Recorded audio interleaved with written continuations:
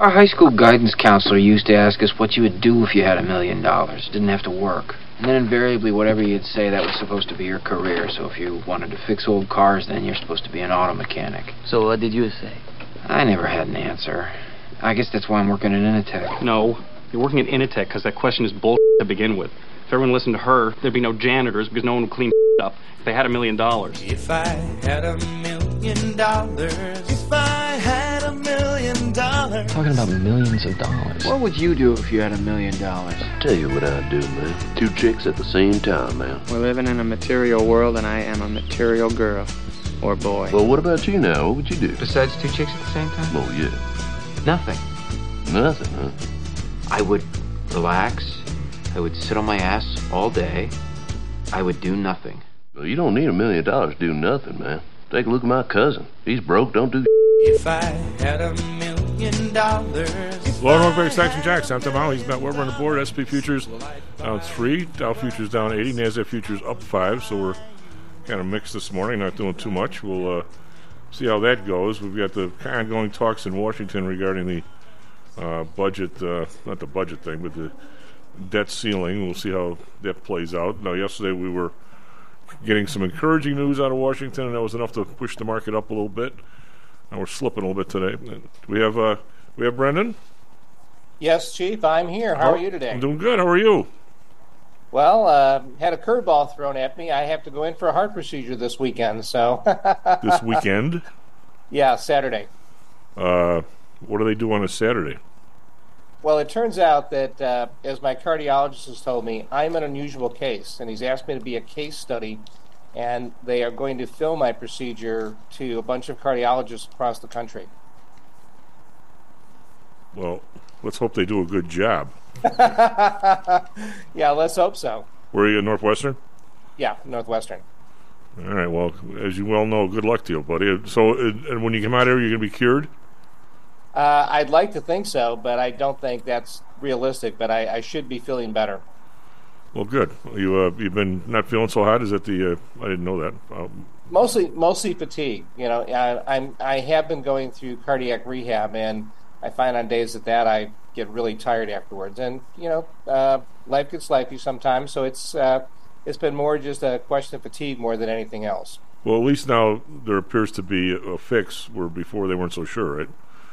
Well, this is the next step. I was on a heart rate monitor for 30 days, and during that time, if there were a few incidents, you know, when I was out in Colorado, I spent a night in the ER, and I passed out one time at a friend's house, and then when I came back, they put me on a heart rate monitor for 30 days, and that found some irregularities, so they thought it's time for the next step. So at this point, they're going to insert at least 1 and maybe 3 stents this weekend. Don't think a bypass is called for right now, but a stent or multiple stents are, well, 1 stent at least is definite, and maybe 2 or 3. No ablation for the irregularity? Yeah. You do some of that too? Yep. And then no, they didn't mention that. They just mentioned stents right now, so I don't think there's going to be an ablation. Well, you might be good to go when they get out of there. You might be great. Fine. Yeah, I know. I joke with Val that I'm looking for marathons on Memorial Day weekend, and she doesn't think that's very funny. Sometimes they don't have much of a sense of humor, you know. Just what are you going to do? What are you going to do? I guess that's whatever. If they weren't the way they are, we wouldn't like them. What can I tell you? That's right. Or something. She keeps telling me it's for my own good not to run another marathon next weekend. So that part I'm with her on, I'd say. But anyway, good. I mean, I hope that obviously it all turns out. I mean, the idea of a Saturday. Hope you get the A team in there for God's sake. Well, they're calling their team in because this is being shown to cardiologists that meet periodically for unusual cases and case studies. Well, without asking you too much, they put stents in every hour at these places. What's so unusual about this one? My background and also where the blockages are, and there are a few other complications that. All right. Okay, but so in other words, it's a big deal. So good. Well, you're going to let me know Sunday that you're fine? Yeah, I will. All right, bud. Anything you need? They are keeping me overnight on Saturday into Sunday, so I had to rearrange things for this weekend. Well, sometimes a big surgery is a little inconvenience. You can be inconvenient. They definitely should have checked with me to see what my life schedule is before having these complications come up. Well, that's God. Anyway, just good. So, what do you? Are you having a chance to keep up on kind of what's going on in the world here, or what? A little bit, yeah. I was interested in your comments about the discussions on the debt limit yesterday, because it seems like they're from two different worlds. That Biden's team is saying that we're making good progress, and McCarthy says we're not moving an inch. Nothing's happening. So very interesting to see the different approaches. Well, where do you think McCarthy is vis-a-vis his people? And I think they actually they make this. Nobody will tell you the truth. I don't think we try and find the truth on this show, or whether we do or don't, I don't know. But I think we try. I think there is a difference between, even if these guys remember what they voted on or read what they voted on, which I don't buy for a second. Even if they were diligent, and I really think we have a problem with that, Brendan. I really do. I think these guys they talk totally at you and around you. I was listening to Nikki Haley this weekend on whatever those things were on the radios. We can't tell what I'm watching on the radios. Whatever's on BBM, is that Face the Nation or is that the other one? I don't know. CBS is Face the Nation, yes, with Margaret Brennan. So they've got her on there, and she makes a lot of sense. And then all of a sudden she'll lob one out there, just to appease the lunatics that she has to appease. And she's talking about the people coming across the border and this and that and the crime, and tying it into the amount of drugs in the country, and then says something to the effect of, well, we don't want another 9/11 with people coming over the border. Now, I'm going to say nobody could be stupid enough to equate the Arabs and Egyptians that came over the border well-dressed on regular planes with passports into this country to those people coming across the border down there. Can anybody make that connection at all? Yes. I have heard people make that connection. What is wrong with them? It is completely illogical and irrational, but I have heard people who buy into that argument that terrorists are making their way to the southern border so they can get in without a hassle. These are people that have been taking flying lessons without the part about the landing and everything else? What would anybody with any other way in, why would you go through that thing down there? Look, it does not. I agree. It does not make sense. It's completely illogical, but it's red meat to a certain core group of folks in this country who want to believe that. I still. But yes, I do know people who buy into that theory that's a place where terrorists are coming in, and it's a deliberate attempt for Middle East terrorists to enter the country because it's unchecked, as opposed to flying in through Boston or New York or any of the other gateway cities. So we went from, if you listen to, we need to have him back on. I guess he stopped working for his girlfriend running for the alderman job. We have to have Eric May back on. Eric was I think it was the Washington Post, but I'm not sure. They have another paper too, don't they? Or they did.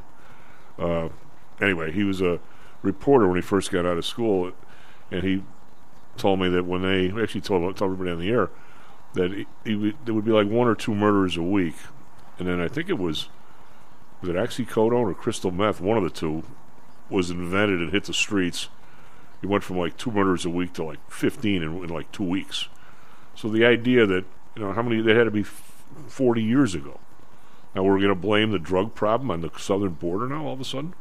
I mean, I'm sure stuff's getting in down there. I know a lot of it comes from Mexico, so that is an issue, but does anybody think that if we shut the border down there, we're not going to have any drugs up here?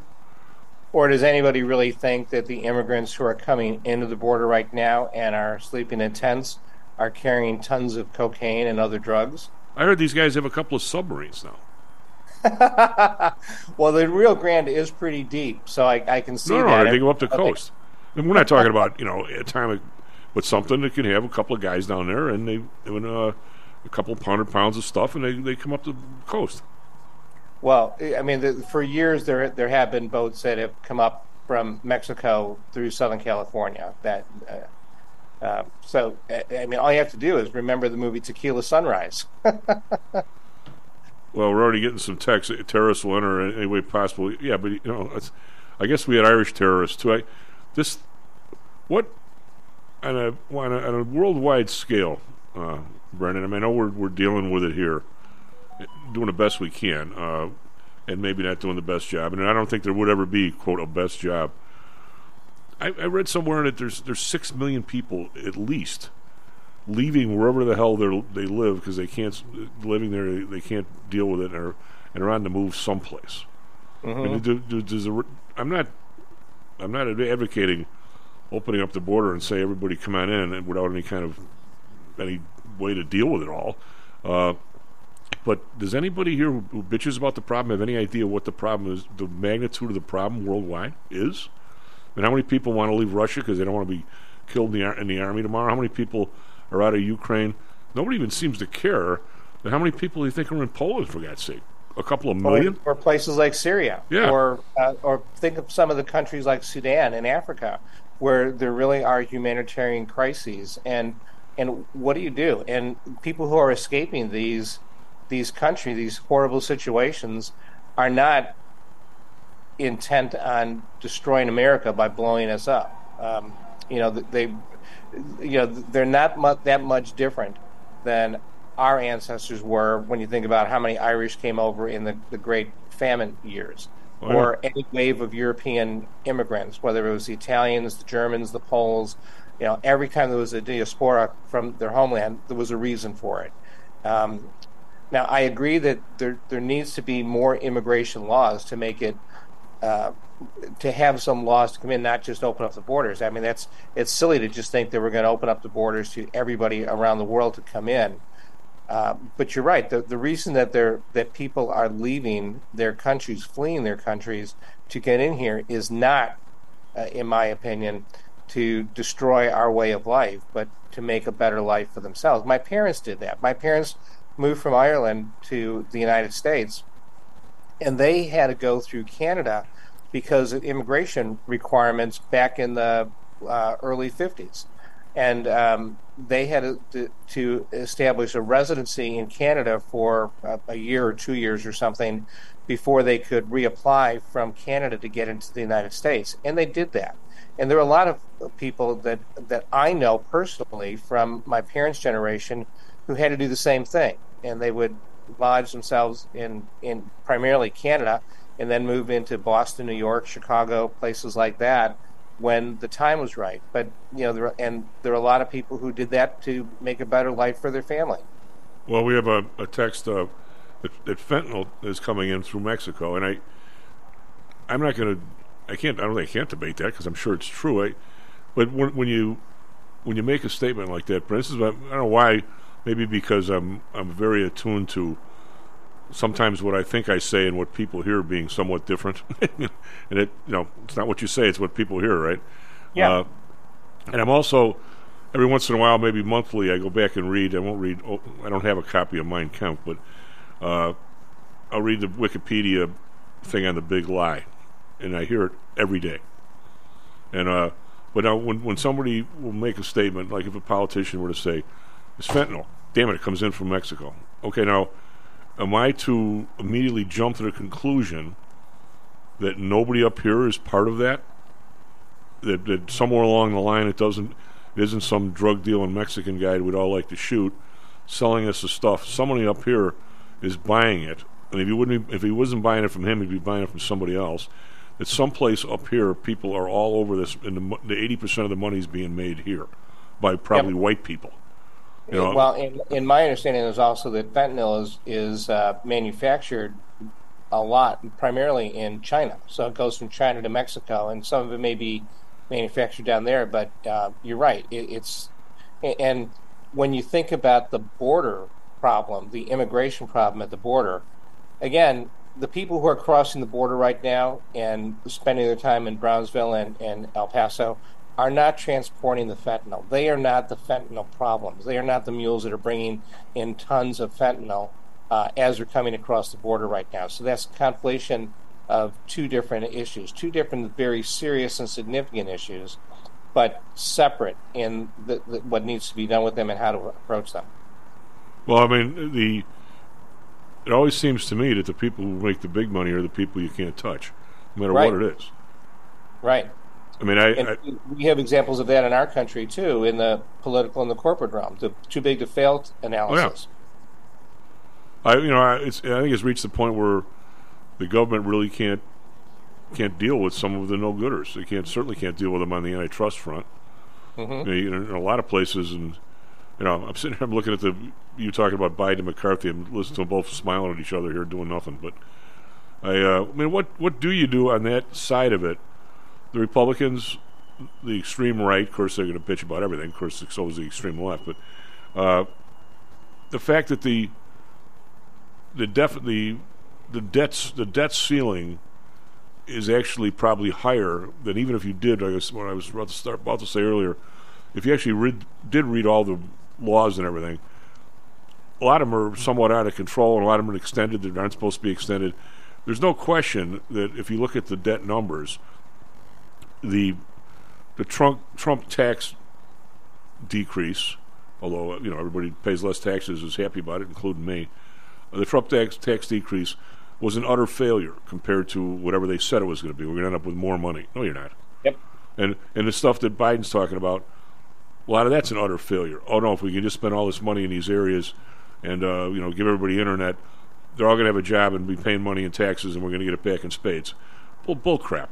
Both of them. So yeah, I mean, there's no doubt that what they did has left them a problem that now they're aghast at. And if the Republicans were in power, the Democrats would be doing the same thing. Oh man, look at these numbers. We can't pay this. And guess what? We can't. So I mean, I don't know what is the legislative solution to that, Brendan. I mean, I'm not talking about political solution. I mean, legislative. I mean, and you hear stuff piling out of these bureaucratic organizations and what people have to do. I mean, in terms of what companies now have to do with their employees and sending stuff to the state. And if you're a big enough company, you got to send all your stuff to the state so they can audit your salary rolls. And if you're not paying a minority enough, they're going to fine you or do something. Brendan, who even thinks of that crap? Who pays for it? And fire all those people. I mean, where am I? And I'm pretty liberal. But this is nuts. Mm-hmm. I agree, and I do think that to stem the tide of the federal deficit, you have to stop the spending. However, that does not mean not paying your debts. And as you pointed out, a lot of the debt that we are owing right now was incurred under the Republican administration. So this is not just a Democratic problem. It's a Democratic problem because Joe Biden is in the presidency, in the White House right now. But this is a problem that has been contributed to by the Republican tax credits under Trump, by the spending under the Trump years. I mean, look at the increase of the deficit under the Trump years. And so it's not just a Democratic spending issue, but the point is that we have incurred these debts. And to walk away from them right now, or to say we're not going to pay them, or to hold them in a position where if you don't stop spending, we're going to default on our payments, that's ludicrous. That's absolutely insane to think that that's a viable option. I do believe that the two should be kept separate. There should be a clean debt limit increase, and then take up the spending. If you're going to be this intransigent on the debt limit, why can't you be this intransigent when it comes time for the budget and really show where you want to cut on the budget before that goes forward? Well, that would make more sense, but the only slight flaw in your argument there is no real flaw, but it is when you say you're not going to renege on your debts, you got to borrow more money to pay the old debts. So right. Therein lies the problem. I mean, but I mean, there's no question that the mantra, and this has been put through by the new monetarists and the new Keynesians. Are these people paid off by the people that they get on TV for? I mean, they must be. I mean, the whole idea of the. How many times have we asked that question? Why not? I mean, the standard argument, Brendan. I mean, and I could give the other side of the argument sometimes better than people are arguing with me. The standard argument is, hey, Brendan, Matt Weber, forget about paying this off. We're never paying it off. Okay, we're not going to all of a sudden start paying off $31 trillion. All the trick is to have a growth rate of 3% legitimately.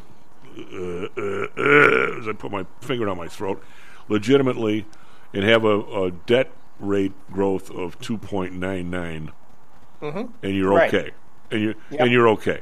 But when you lie to yourself on every single one of these bills about what they're going to do for you, you never make it there. And then all of a sudden you have something like COVID that really throws you a loop, and maybe even the Ukraine war.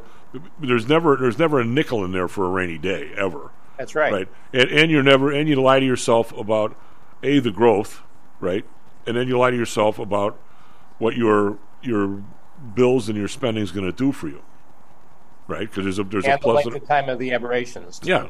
So when you're done, so at the end of the 5 years of this new strategy, you find out that hey, our growth was 1%, if that, and our spending went up 5%. We're not even close. Right, and that's essentially what happens every single year.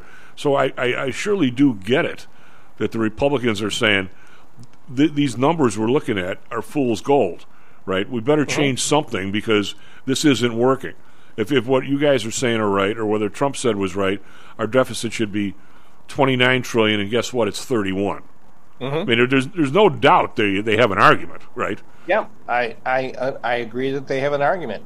And that spending has to be reduced, the debt has to be reduced, but this is not the way to do it. And I think both sides are playing a game of chicken, and the element of the chicken is who is going to get the blame for this? Will this be blamed on the Republicans in the House, or will this be blamed on Joe Biden? Well, I'm going to take a stab at that, and I'm going to say traditionally it's always blamed on the party who stops the checks from coming, if they actually stop, and that's going to be the Republicans. Right. Well, their argument is, Kevin McCarthy's argument is, it's not us because we had passed a debt increase bill. It just happens to be contingent on dramatic spending cuts or halting the spending right now. So we've done our job, and now it's in Biden's hands. I think that is his fault. That argument is a fart in church. It always. I agree with you, but that's the gamble that's being made right now by McCarthy and the House Republicans, that they can shift the blame for this to Joe Biden and the Democrats. Well, I mean, it's, you know what, I'm going to maybe do some research or ask, this is Kevin or Mike or Carl will be all over this, but there's 2 or 3 times, there has to be some kind of a cutoff we make. When we get to the point where we close the national parks and do all that kind of stuff, we have to say, there's probably 2 or 3 times we've went that far. And I wonder, I seem to recall that the blame was on the party not in power causing the problem, or was thought to cause the problem. But I'm not exactly sure, Brennan. Is your memory better than mine? I think... You're right. Well, yeah, historically, when the Republicans have tried to force this issue, they were the ones who've been blamed for the government shutdowns. Do you think this time we're not just going to give the guy who runs the national park the summer off and then give him all his back pay, or we actually make the idiot show up saying we're going to owe you?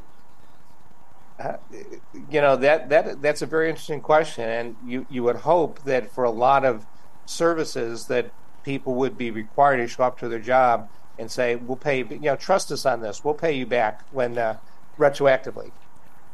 Yeah, the idea of not showing up and and then getting paid anyway, I think that's not going to go over real big right now. Although the danger is that if you require somebody to show up for work and not getting paid, how are they going to pay their bills? Whereas if they are off and have no idea when they're going to get back, they may go for another job and just say, the heck with this, I'm out of here. I don't care, how important you think my job is. You don't think it's that important that you didn't resolve this issue and you're letting me go. There's no easy thing here. No, there's not. Well, that's the point. There is going to be pain. If we want to get the debt down, there is going to be pain. The question is, how is it imposed and who is it imposed upon? And right now, if there is a default, I believe that there will be significant damage done to the economy in ways that are not fully thought out right now. The idea of the U.S. being a deadbeat country, the idea of soldiers not getting paid Social Security, Medicare payments not being made. The ramifications of this are enormous. I have a real quick question. How come the PPP loans, if you missed it, you just missed it. But now there's got to be 5 companies now trying to get people to do this Employee Retention Act. Why, after COVID is over, why can you still apply for that stuff? I don't know. The good question. I don't have an answer for you. Hey, good luck Saturday.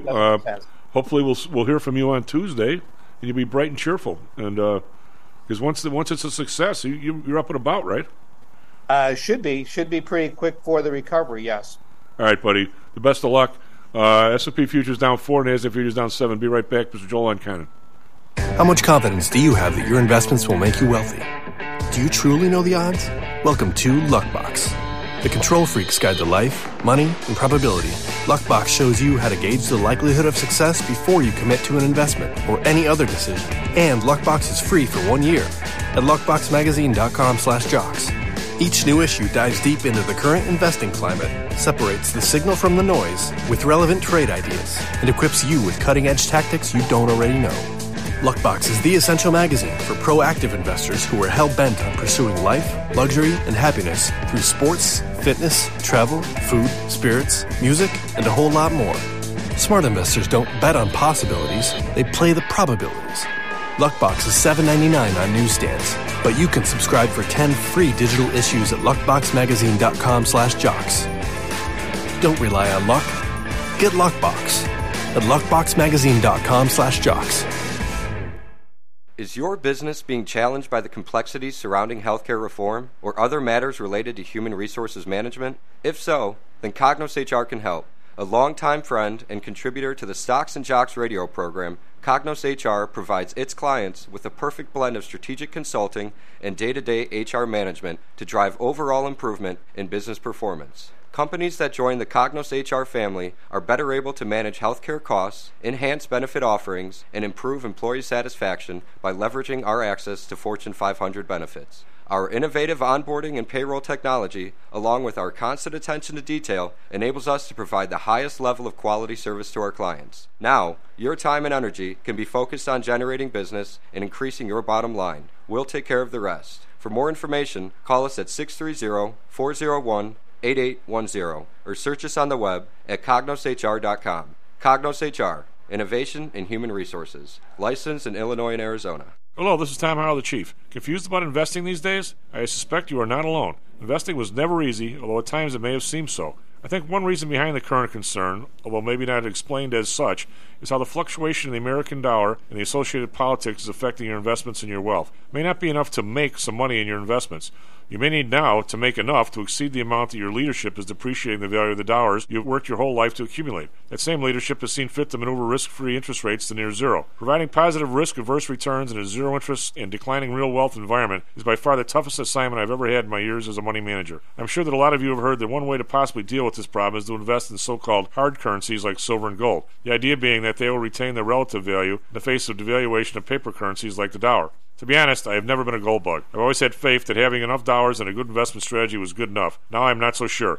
But I do know that if I did invest in gold or silver, I'd want to do it in the same manner as we do with PTI for investments in the market, with defined risk. If you feel the need to invest in gold or silver, we can do it using the same strategies that we use for our protected index program.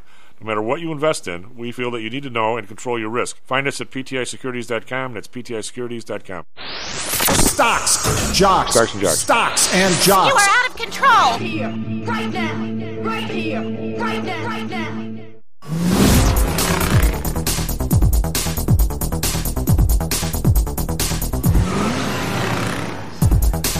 Hello, welcome back to Stocks and Jocks. I'm Tom Allen, Weber on the board. SP futures down 5, NASDAQ futures down 5, Dow futures down 88.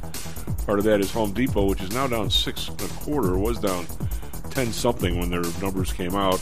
Worst revenue miss in 20 years. They say people are not buying the big ticket items, and home improvement projects are getting smaller. Certainly nothing that we have not talked about on the show forever. I think most people think the economy is slowing down somewhat. So now the debt ceiling worries are back. Yesterday we were up because of debt ceiling hope. Maybe just whatever day you happen to be on, it's what happens. Over in Europe, we're mildly, very mildly to the upside here. DAX up 24.1%. FTSE up 3. I guess we'll call that one flat. CAC around up 2. We'll call that one flat. But they are up. Asia, Nikkei up 216. That's 0.7%. Hang Seng up 7. Call that flat. Shanghai down 19.6%. Yesterday, we rallied at the end of the day, pretty much through the afternoon. Dow's up 49. S&P up 12. NASDAQ up 80. And we have the bonds, which have been pretty steady. Another down 3 basis points, 3.48. They've been right around this 3.50 number for quite a while. Japan down 1 basis point, under 4.399, which is kind of unusual. We had run up to whatever. It was up. The high point they're going to let it go is 0.5, and it's been touching that a couple times, but it's pulling off that a little bit. Oil down 21 cents, 70.90. Brent up down 24 cents, 74.99. Natural gas down 2 cents, 2.35. RBOB down a penny, 2.45. So not much going on in that area. Gold down $10, still over 2011, but really struggling to make it over like 2050. I don't know if it's going to. I mean, it's right between this 2000 and 2030 number, back and forth. Silver, same way. Down 32 cents, 23.96. Very violent, within a range of about 23.90 to 24.90. Can't seem to break out one way or the other. Copper down 6 cents, 3.68. We've got Bitcoin down 3.18, almost under 27,000. 27,089. And the U.S. dollar, which is probably the U.S. dollar it's down, but very little bit. The euro is 109, and the British pound is 125, and the euro had made it up to 111, so they're down in the last couple of weeks, and so is the pound. But the pound's actually hung in there more than the euro. A lot of stuff there, Matty. What do you got for us? Traffic, weather, sports. 36 minutes past the hour. Good morning to everyone out there. We have a crash down on the south side, outbound Bishop Ford. Just before the Dalton Avenue exit 70, there is a crash that's causing some congestion if you're heading outbound on 94. So keep that in mind. But the rest of the expressways are looking good. Normal traffic volume starting to build up, especially on the Kennedy due to the road construction, but no accidents to report. Only other crash in the area is out in the western suburbs. North Avenue, Route 64 at Glen Ellen Road. There is a crash. But everything else looking good out there. Weather today, it's going to be an interesting weather day as it will be temperatures rising into the upper 70s, and further inland it'll touch the low 80s. And then this evening, just as you're probably heading home or maybe making dinner, the temperatures are going to plummet down into the 50s, about a 25 to 30 degree drop this evening, and so I guess good for sleeping. But in the city here, partly cloudy skies with a high of 77, and then we'll be in the low 50s this evening. Right now it is mostly clear and 51 degrees downtown. For our Phoenix listeners, sunshine with a high of 99. Right now it's clear and 84. In sports, Cubs lost their third straight, falling to the Astros down in Houston 6-4. White Sox were off. They'll host the Guardians tonight at 7:10, Guaranteed Rate Field. And it was the Diamondbacks beating the Athletics 5-2. Lastly, the NBA draft lottery is tonight. The Bulls have a 1.8% chance of getting the number one pick. The teams at the top of the draft lottery odds are the Pistons, Rockets, and Spurs, all who have a 14% chance at landing the number one pick. Chief. What's the story with if they don't get in the top four, they lose their pick back for whence it came or something? Yeah, so as part of the trade with Orlando to get Vooch, they gave up a first-round pick, but it's top four protected. So right now the Bulls are projected to have the number 11 pick, which will go to Orlando. But if they do, win lottery odds and get into the top four, then they get to keep that pick. And do they have to give them something else, or do they just keep the pick? I think their pick kicks down another year. Okay. So Orlando's still going to get their pick eventually, but it's top four protected. We have Joel? We do. You do? Joel, give me 1 second because we have a text here. It says the party in power is the one that refuses to negotiate. It's funny, whatever side you're on, it's always the other side that...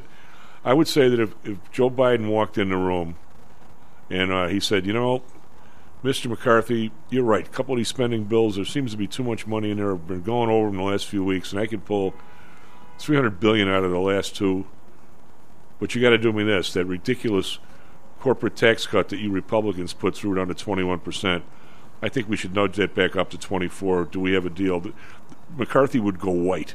His face would go ashen white if Biden proposed that to him. I don't know, Chief. I mean, this just goes back and forth, back and forth, back and forth. I mean, it's going to get done. It's going to get done. The deal's going to get done. So if you're worried about the market, you're worried about other things, then get out of the market. This deal's going to get done. I think so too. I'm with you. Yeah, I'm just sick. I'm sick and tired of hearing about it. It's going to get done. Well, it's going to be the news. They're going to do their posture. They want to get paid. They want to get paid. But how many more days are we going to have, like yesterday, that during the day, oh no, the deal looks close and everything runs up. Now today, not so close, and we're going to run down, at least for a little while. I mean, how many more days are we going to have to endure this, aggravatingly? I don't know, Chief. I don't know. I mean, oh boy. Let's talk basketball. Yeah. What do you think? What's that guy's name? Victor. What was the nickname that Maddie had for him? Well, his name is Victor Wembanyama. Wembanyama, yeah. Yeah, he better have a nickname with that name. Yeah, so people call him Wemby or Big Vic. Yeah. But he is considered to be the most can't-miss prospect since LeBron. And he's from where? France. I mean, he's unbelievable. He shoots threes. He is just, I don't know. I don't get that excited about the NBA draft, but man, oh man, I would love to see the Pistons get him. I mean, he looks like, fun to play, that big, and can shoot from the outside. I mean, he's a game changer. I'll be tuned into that draft. I guess the Pistons got a 14% chance, but holy mackerel, he is a game changer. That should be exciting. Pistons need him, man. They had a number 1 pick a couple years ago. They got Cade Cunningham. They were looking okay this year. Then he got hurt. Then they had the worst record, I think, in the NBA. So, man, Pistons have been down and out for a long time. They could really use that guy. Manny, your memories on this is way better. It was Jokovic, and who's the guard that's really, really good down in, was he on Dallas or whatever? Luka Doncic, yeah. Were those two guys I don't even remember where they were drafted. Were they like all number ones, or they were surprise guys? Luka Doncic was a top 5 pick, so he was not a surprise. Although there was a few teams that passed on him, so he wasn't a number 1. I'm not sure where Jokic was drafted. I'd have to look that up. Because he doesn't look like he looks like the Serbian guy that I knew that played for their Serbian national team. Only he's 5 inches bigger. Yeah, Jokic, believe it or not, was a second-round pick, number 41 overall. Wow. 7'3", wingspan, 6'11" height, 284 pounds. The skill that he has, it's amazing that he fell to the second round. And the guy's totally ambidextrous. He's got a quick first step for a big man. He's tough, and he can pass. He's still only 28. He's like a Tom Barnacle that can shoot and has quick feet. He has that kind of passing skills and knows where to be, and yet he just does his stuff. I mean, surprisingly, he's pretty quick on defense.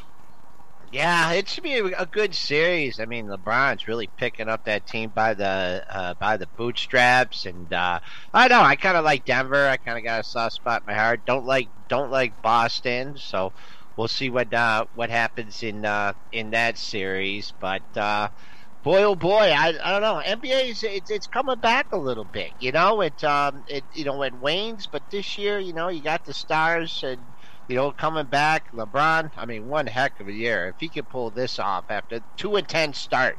Well, how many games did he play? He's turning into the Reggie Jackson as he aged. He'd take 6 weeks off before the World Series. But why not? Well, yeah, why not? I mean, who cares about a game in November this week? Yeah. Well, when you 2-10 start is something to keep an eye on. But anyways, Chief, just talk markets real quick, and then I got to hop. I mean, Consolidation Station. I mean, that's all I can say. This market is stuck. You option sellers are bringing it in, trying to break above 4,200. I'm S&P centric. That's the promised land. We can't do it.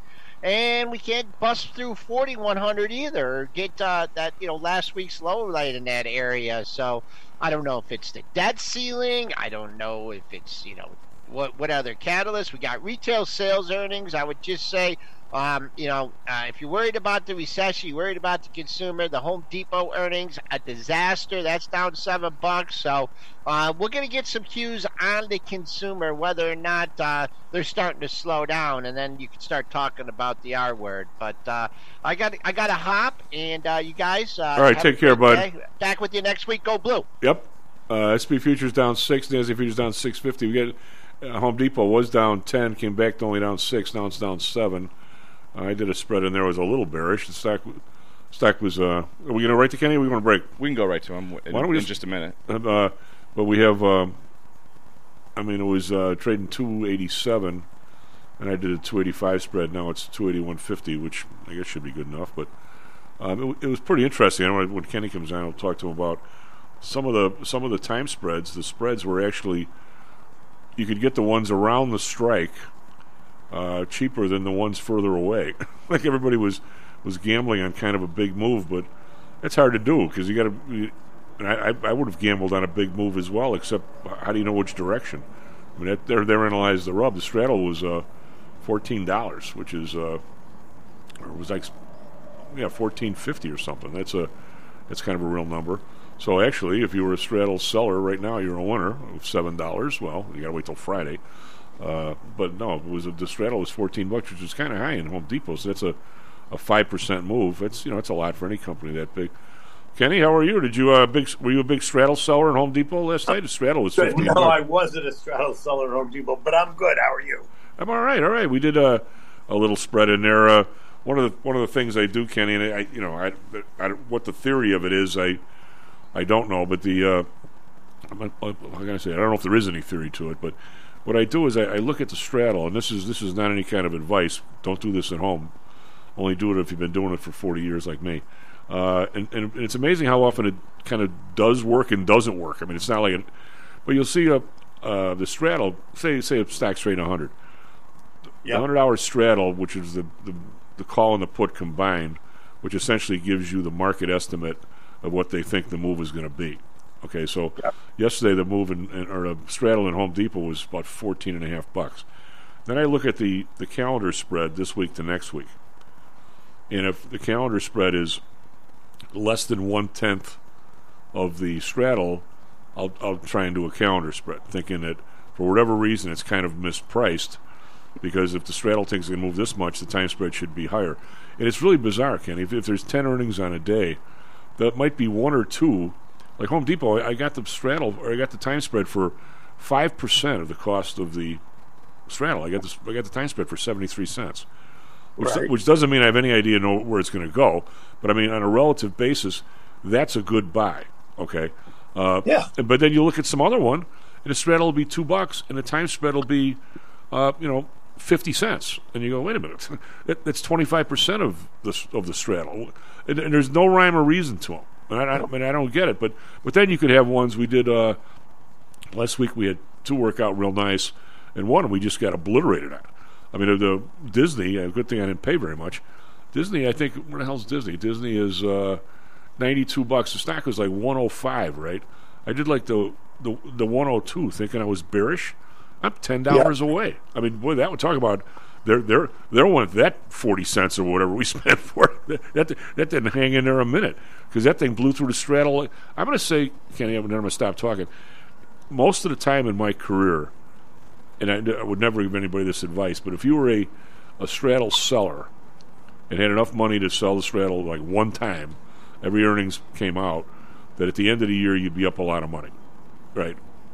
Yeah. But the last 9 months to 2 years, maybe 2.5 years, I'm going to say for the first time in my career, you wanted to be long all these straddles. I've never seen that before. So many of these things have had a straddle of $10 and the stock has moved 30. And what did Meta move, like 40 or something? Yeah, it was a big move. I mean, have you ever seen it where maybe you almost want to be long these things? I've never seen that.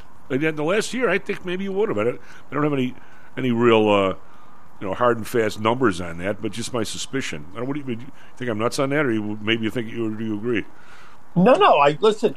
You have much more experience in that world than I do, but I think you're spot on, right? I think you want to be long a especially in this current environment. Because look, it plays out the way you just explained it, right? You would have won had you done all those things. And so, no, I don't think you're wrong at all. I think you're absolutely right. I wish we could go back and trade last year's market. We'd probably be pretty good at it, eh? We knew where everything was going to go. Yeah, if we could trade last year's market, that's all we need. Just once. That's it. Even we know right the part of the movie where John Wayne fell off his horse, and we know just where it was, right? We could bet on it. Hey, what did you happen to see? I think it was on Friday. Did you happen to see this First Solar, this FSLR? No, I missed it. I don't, because I wasn't in my office on Friday, so I missed that whole thing. So let's talk about that. Well, I was doing a little bit of research on it, and the only thing I could find on Investors Business Daily is they bought this outfit in Europe, Evalor or something. Yeah, they bought them for like $80 million or something. Not a lot of money. I mean, well, it's a lot of money to you or me, but it's a lot of money. The stock was up $40, and they got 100 million shares.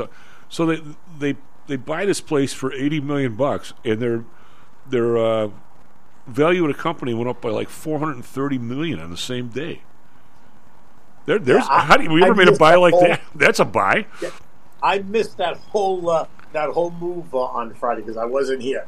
I heard about it. We were talking about it, but I missed the whole thing. I have to go back and look. I don't own the stock, so I have to go back and look at it. But how do you go out and buy an old car for $100,000 and all of a sudden your net lick goes up $2 million?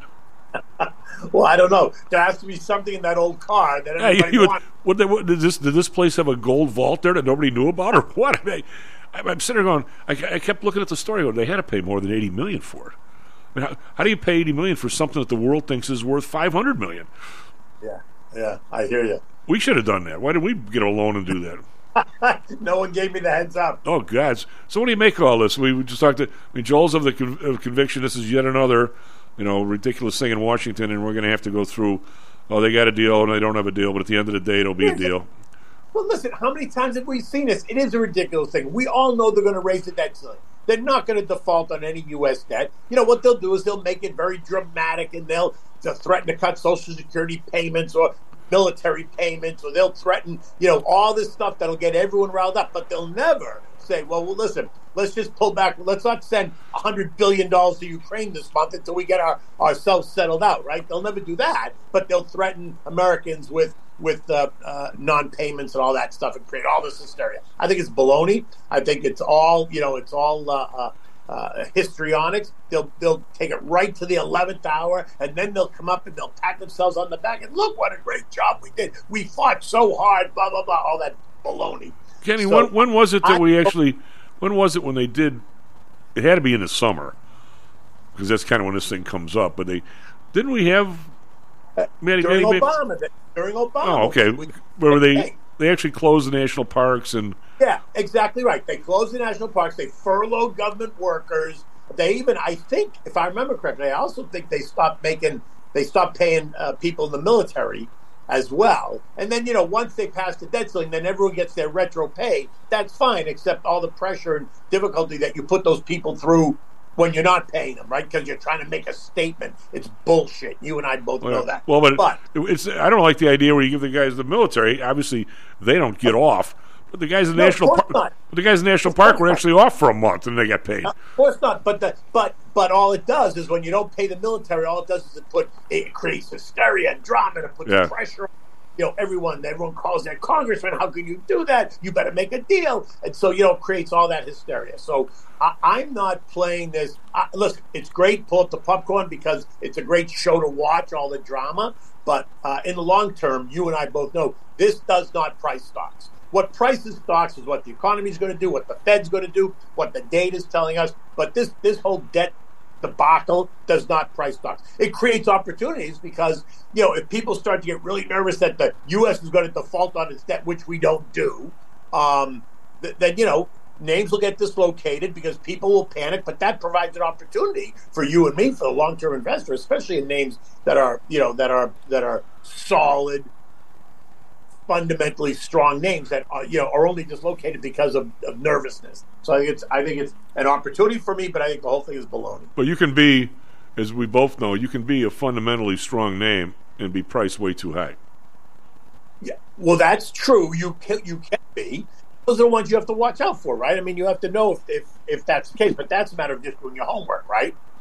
Well, I mean, I don't know. I mean, there's people right now, and I think maybe you're one of them, and not accusing you of anything, but I'm saying you've had a big disconnect in the market between the narrowness of the old FANG stacks and the rest of the market.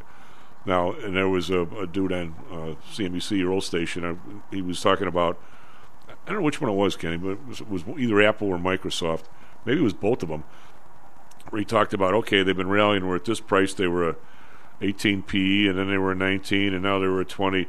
And now one of them, I don't know which one it was Microsoft at a 22 or something. Maybe, and again, one of them, he had like 2 or 3 stacks up there. And he's like, this is as high as it's ever been. I mean, at some point, you got to say to yourself, is this thing really going to go to 30? I mean, if you're talking about a rally from here, you at least got to understand what you're talking about. You're talking about, high PEs. I mean, with the economy slowing down, where exactly are they going to get this incremental revenue and stuff? And I mean, I actually, well, when I say I love Microsoft, they're the biggest monopoly around. I mean, nobody talks about them because the other guys are worse. They've broken every antitrust rule there is about 100 times. But as a company, I like them a lot. I don't know that I like them at all at 310.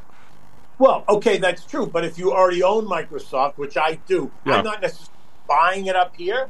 But if Microsoft should come under pressure because everyone's panicking and the algos need to, they go into panic and big asset managers need to raise money, where do they go? They go to the big mega cap names that you can raise a lot of money very easily. You hit the sell button, boom, you raise a lot of money. But that does, at some point, arbitrarily dislocate it. So could it go from 310 or wherever it's trading right now down to, 270, 280? It could if it gets panicky enough, right? Yeah. And at that point, I think you have to look at it, right? I'm not saying if it was down $2 or $3. I'm saying it's got to be a decent percentage move, like you saw, earlier in the year when you saw Apple. It was down 18%. Everyone's going, "Oh my God, Apple's down 18%. I got to sell my Apple." Are you kidding me? That was a huge buying opportunity in Apple for the long-term investor. So it's interesting. Is yes, you have to do your homework. If it's overpriced, then it's overpriced, and you don't run in for it. Like I'm not buying Microsoft here because I already own it, but it's out of line for me. If it comes back in, then I'll buy more. What a little bit of a personal question, but an investment question, and because I've often said pretty dumb statement, but I think it's actually pretty correct. If I had a dime for everybody who didn't make a trade because of the tax consequences, I'd be a very wealthy man. If there was no tax consequence, and I can ask you where you bought it. I'm assuming you bought it a lot less than 310. And when you say you already own it, if there was no, say you had 50,000 shares of it, you probably don't, but if you did, I hope you do. Let me ask you this: if there were no tax consequences, would you say, at 310, I'll drop down to 40,000?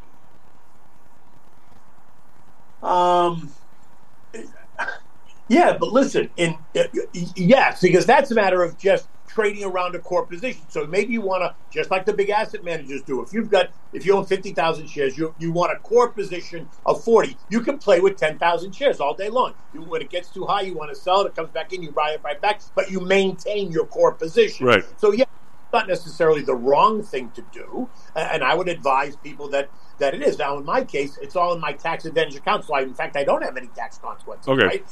Do that. I don't have any tax consequences. So, yes, I might peel off a little bit, but keep a core position because I always want to own it. Oh, I get it. I think at the moment it's gotten a little bit overdone on the upside. If you sell, I don't know, 10% or whatever your number is going to be, knowing that you're going to keep the other as your core position, and then when it comes back in, just buy it back. Yeah, I don't have a problem doing that. But for the most part, if I own it and that nothing has changed fundamentally, then I'm going to own it, keep owning it, and going to keep owning it. Well, because this gets. Well, I mean, this might be, some of the listeners might be in this boat. I have some clients, Kenny, and actually talking to others that are, a little up there in age, and they have core positions and stuff. Maybe they worked at the place or something. Yeah. Where their stack, say it's trading 200 or something like that. Just pick a round number. Their basis from when they got it, maybe when they left the company, is like $10. Yeah, I know. It's way, way low. It's really something. And yet, if you can somehow protect it, maybe with some, you got to be real careful on the call side, because if one gets called away, you got a problem, right? So you have to make sure you deliver short. Anyway, way too technical for most people, but you protect it. But the difference between that person having to selling that stock and paying tax on, say, $190 versus being able to keep it, have it go up, have it stay here, maybe me get some puts if it goes down, or they don't lose all that dough. And then when you croak, pass on, giving it to your kid at the step-up basis, the difference in tax treatment is incredible. I mean, you're way too young to think about stuff like that, but I'm saying, let me get this straight. I'm 90. If I got another 10 years, I'm real happy, I guess. I'm pretty healthy. I mean, the world don't get any better if that's the way you are.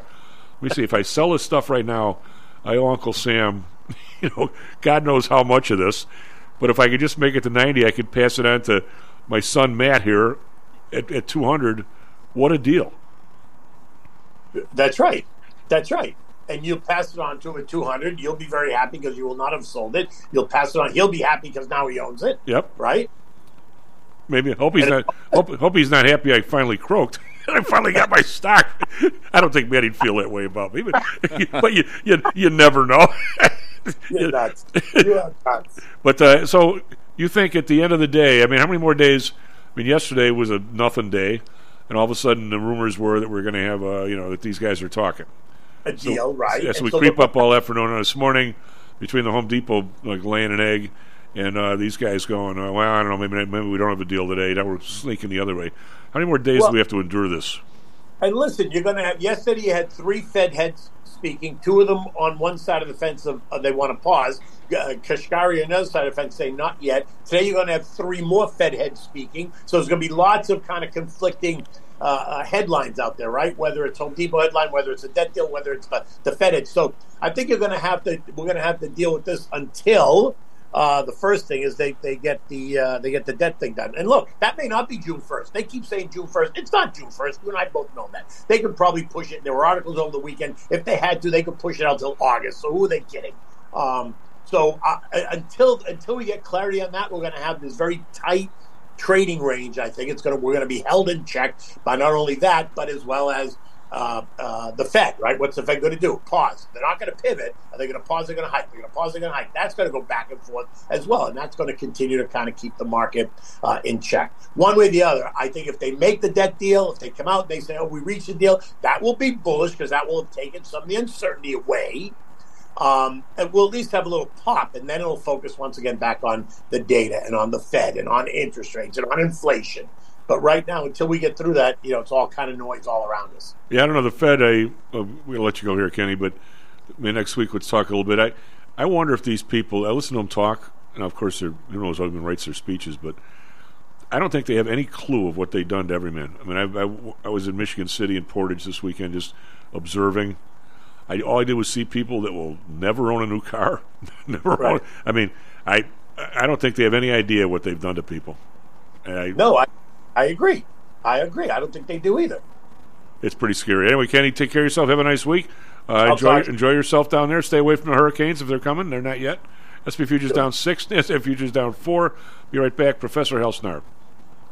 Are you one of the millions of people who suffer with pain? Do you wake up in the morning with stiffness in the lower back or neck? Why are you using medication to cover up the symptoms without treating the actual cause? Painkillers, muscle relaxants, and anti-inflammatories are not the answer. At ChiroMed, physicians are trained to detect the cause of your symptoms and to correct the underlying problem. If you're ready to listen to common sense and do what it takes to make changes in your body that can affect your health for the rest of your life, give ChiroMed a call and set up a complimentary consultation. They are located in Orland Park and can be reached at 708-403-2727. 20,000 patients over 22 years have been treated at ChiroMed, and over 90% of them have had positive results without medication or expensive surgery. Isn't it time you did something good for your body too? Give ChiroMed a call, 708-403-2727. That's 708-403-2727. Let's get you pain-free and living again. Hi, I'm Audrey Johnson, an owner of Home Source Realty and a frequent contributor to Stocks and Jocks. If you're nervous about the stock market and considering diversification, Or are looking for a rate of return way better than your banks? Consider adding rental properties to your portfolio. Whether it's a condo, single family, or multi-unit building, I can help you select a property that meets your financial needs.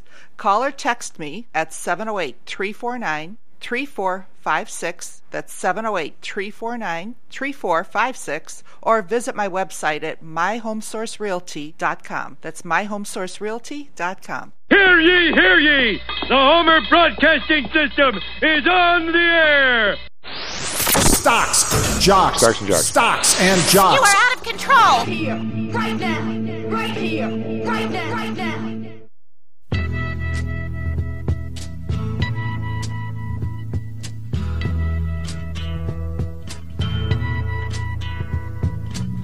There's something happening here.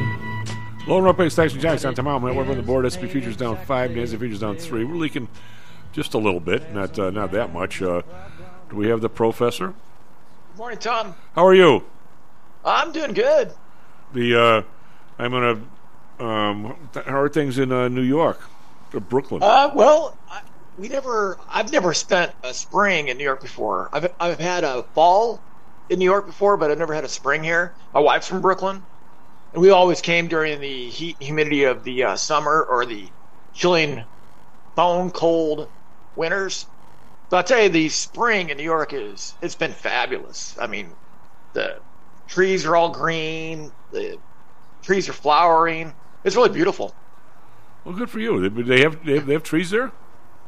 Well, my in-laws, we're staying with my in-laws right now, but they have this really big detached house, like 4 levels. Really? And they have a driveway and a garage, and they actually have a backyard in a pretty, it's in a part of Brooklyn that probably used to be maybe an upscale neighborhood, hundreds of years ago, where the rich of the rich lived. Now they live out in the Hamptons, right? Yeah. So they have this tree-lined street between the Newkirk and the Cortelyou subway stations, and I jump on the B or the Q. I go to DeKalb Avenue. I walk 4 feet across the platform. Jump on the R. I'm in downtown Manhattan, where the college is, and I'm there in about 30 minutes. And actually, I love it because in Utah, I got so sick of the traffic. Felt like it has really bad traffic. You'd be stuck in traffic for 20 minutes. It almost got as bad as New York traffic. So I love not being in the car. I don't mind the weird things that happen on the subway, like a woman screaming at you. God. Walk around getting in people's faces about 6 inches from their faces and just screaming nonsense at you. I just have my headphones on. I just kind of ignore it like everybody else now. God. But it's quite lovely in springtime. So what if you wanted to go and a girl Jessica went out there. She noticed that she was staying in Brooklyn, and one of her friends she wanted to see was also in Brooklyn. The only way to get there was go to Manhattan and come back out. You can't get up and down in Brooklyn by the subway, can you? Yeah, the subways all funnel everybody to Manhattan. Right. That's one of the problems with it. It funnels everybody to Manhattan. And my brother-in-law is a subway savant. He rides subways. He doesn't drive. And he was telling me that they have a system set up where if you get off in the Times Square area, you can reboard for free, I think, within a certain time period. And that's not the case that I'm aware of at any other part. And it seems like Staten Island, all the policies are skewed kind of against them because it costs money to go on to Staten Island no matter which way you're going, I think. So, well, you got the bridge. I think what that does is you can only get there by bridge or ferry. There's no subway. Yeah, like for example, some of the bridges to the other boroughs, you're not told, but I think the last time we were on it, we were told going on to Staten Island from Brooklyn, and then we were told going on to Staten Island from New Jersey. So well, you only pay one way, but you pay like double because they assume you're coming back, right? Yeah, I think you're paying tolls to go over the Verrazano Bridge, and then you're paying tolls to go on to Goethals. Yeah. So because you're cheating, you're supposed to come back over to Verrazano if you're whatever. Yeah. But I think they have the tolls set up in a way where they don't want the tourism on Staten Island. They want all the tourism in Manhattan. Well, and so Manhattan is this huge competitive advantage to the other boroughs. Why would a boroughs. tourist ever go to Staten Island just for just for a question. To see the dump? What are you go there for? Anyway, one of the guys in The Godfather, the one mafia guy, one of the 5 families from Staten Island, wasn't he? When they had the big meeting. Yeah, my brother-in-law is really in on that. He's a Haitian of Haitian descent, and him and I have some interesting conversations. But he's really into the New York, Italian mob kind of movies. You guys really into that stuff? Oh yeah, well, New York was a tough town, so was Chicago. I'm into talking about Idaho potatoes, and he's into talking about his Idaho potatoes, the New York mafia. What we were talking about economists earlier. When it comes down to this debt ceiling thing, and I was trying to, no matter which side of this you're on, the other side has a point. Maybe a point in the top of their head or something my mother used to say, but they have a point. And to me, a lot of it drops back down to the economic theory that has really let, when I say these guys, the politicians and the Fed, I mean, to me, the people I learned from, all this stuff is really cut and dried, Al. I mean, it's really cut and dried in terms of monetary policy, in terms of fiscal policy. But the idea from, and who's the little guy that talks his mouth off on CNBC? He's from, is he from Harvard or not from Harvard? He's from whatever the big business school is out there. Begins with a W. What the hell's that one? I don't know. He's what's Penn's business school? Wharton. Yeah, he's from Wharton, I think. Yeah. You know what I'm talking about? Siegel, the guy. He's on it, and they're constantly espousing these economic platitudes that, don't worry about deficits, because as long as you're growing 3% and your debt's only growing 2.9, all's good, and it's just a few years down the pike you're going to be fine. That, in theory, I guess a third grader could do that, hell, but when is a bill? When is a tax? When is anything ever you can believe any of this stuff from any of these people? I mean, they say we're growing at 3 to 4%. We're probably growing at 1, maybe, and they claim the expenses are growing at 2% and they're growing at 8, probably. I mean, when you put the narrowness of we're doing okay definition with the fact that you can't believe anybody anywhere, to me, it looks to me like the deficit's going up 3-4% a year, and it's supposed to be going down. When I say deficit, the total debt. Well, for some economists, Republican debt is horrible, but a Democrat debt is never big enough. Right. And that's what Paul Krugman was saying during the Bush administration. He was talking about how horrible deficits were and how big the debt was getting under Bush, right? Which I agree with him on. But when Bush was replaced by Obama, he could have cheerlead enough on the debt. The deficits aren't big enough, and they can be much, much bigger. To me, that's just politics. And when economists engage in politics like that, they've stopped being economists, and they're just politicians. Well, lobbying for the next job. Well, the Republican person, I mean, not everybody, I mean, I don't want to generalize, even though I just did, they're pretty much blind, and so are some of the Democrats. Oh, yeah, I agree 100%. If you want to make a Republican person go white, all you have to do is say, our last 4 presidents have all doubled the deficit. And they go, what do you mean? I go, well, Bush doubled it. I say the deficit, the national debt. Obama doubled it. Trump, now he had the COVID issue, but he also was well on his way to doubling it in only 4 years. I mean, he didn't quite double it because he only was there 4 years. And now this guy's fully on his way of doubling it in his 8 years. He might triple it. In his whatever 8 years, God help us. Yet it doesn't matter. The Republicans go in there and they cut taxes to their friends, and they say this is going to come back in spades, and it never does. Then the Democrats come in and they parcel out people that they think voted for them, and they say, "Don't worry, it's going to come back to us in spades," and it never does. Well, I think the problem with both politicians sets up the policy problems with the Democrats and Republicans is that we can't make things permanent. What I'd like to see is my mother-in-law, who votes Democrat. She goes, "Hal, why don't we just have one tax rate for everybody?" And I go, "Well, Mom, I don't think any Democrat in the state of New York would agree with that." But she was saying, "Let's just tax everybody at 15%." And I was like, "Yeah, I agree with that." But the problem with that is you can't bind a future Congress to it. So that's why the supply side school of economics doesn't work. because the Republicans come in, they might shrink the number of income thresholds to 3, and they might lower the rates, and then if that was made permanent, it'd probably work. But the next time they lose to the Democrats come in and they change it. So the problem with the supply side School of Economics is, in order for those supply side tax cuts to have any kind of supply side effect, they have to be made permanent where they can't be changed. And that's just not possible. And that's why it doesn't work. I'm going to maybe have your mother-in-law, and I'm going to debate her the idea that there should be a flat tax, because I think people who say that, just like when the people on TV will talk about, you get people say that on CNBC once a day.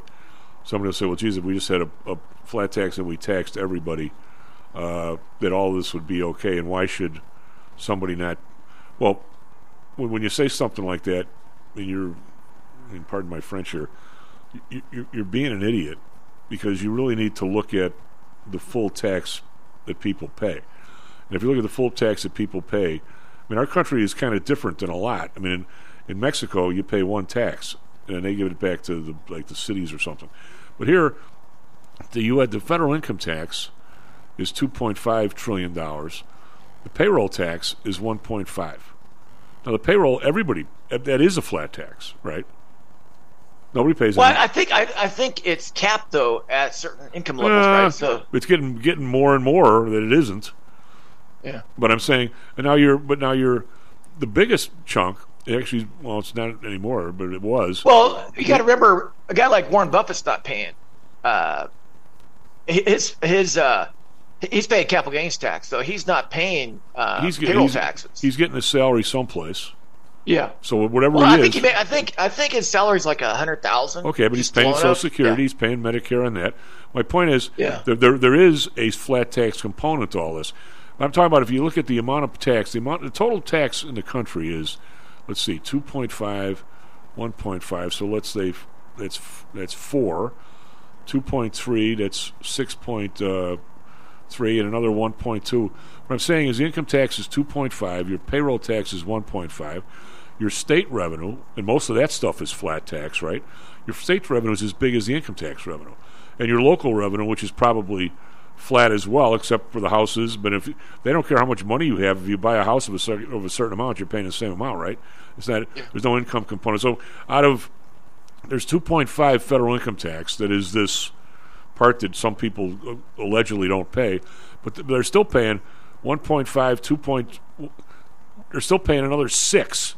So but then if you add on to that all the compliance costs, the cost of compliance with this very convoluted and complex tax code, the taxes are actually higher that people pay. But to say that somebody, my brother did this calculation for me, maybe I'll ask him to do it again. If you have a family of 4 that have say a smaller house, you don't pay a dime to the federal government and income taxes until you make, Matty, what did he say? Was it 45, 48, something like that? We did this. It might be a little higher now. But that doesn't mean you're not paying any taxes.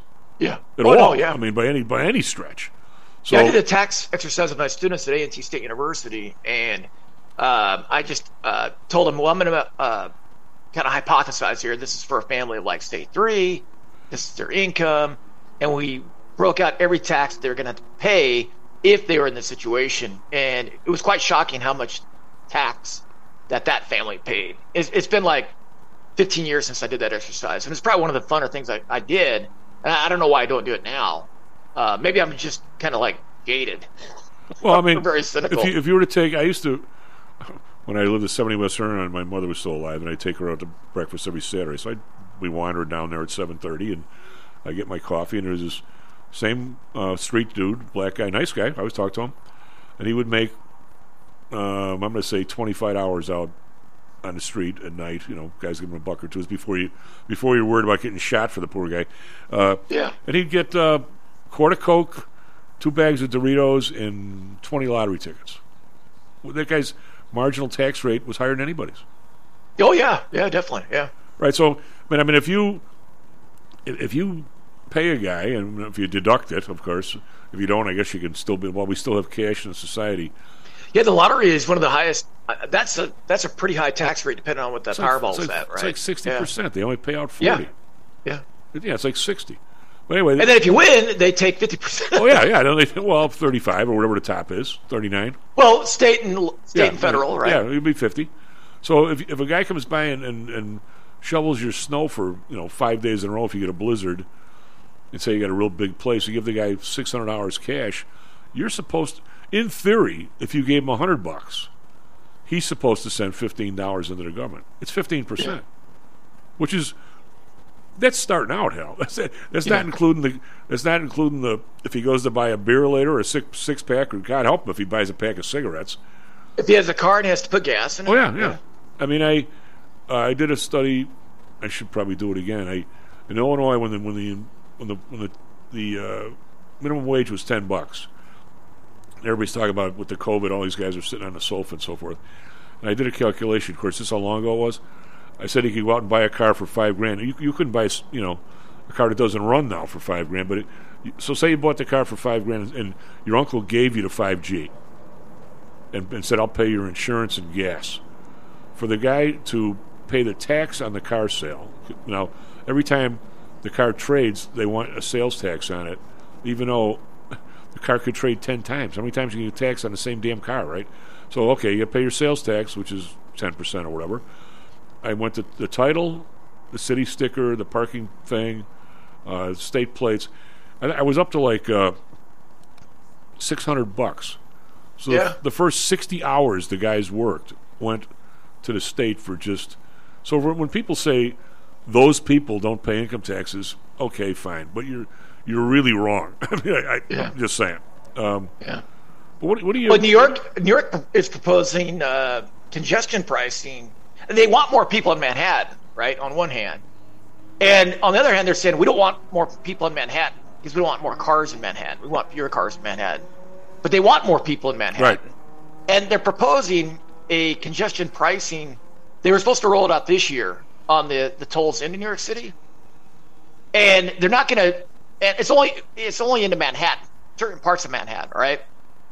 What that's going to do is the people coming in from out of state, New Jersey or Connecticut, they're probably going to park the car and drive a lot more in the outer boroughs and then jump on the subway and then ride into Manhattan. Right.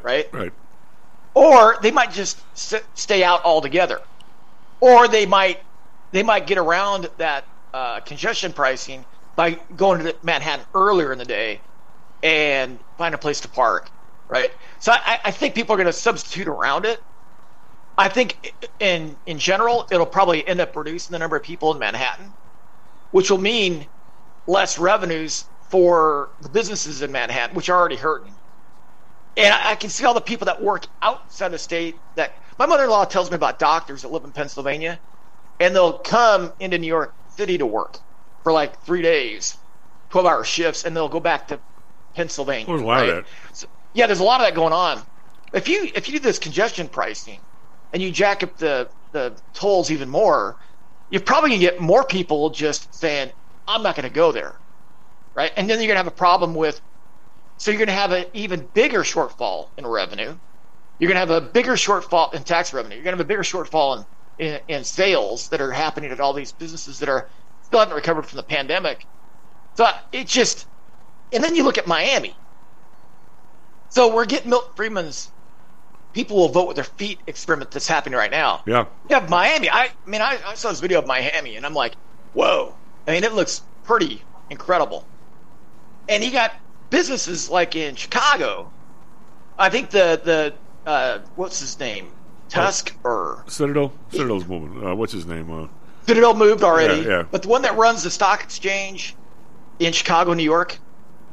Oh. CME? Yeah. CME? Oh, they're don't get me started on those guys. But yeah.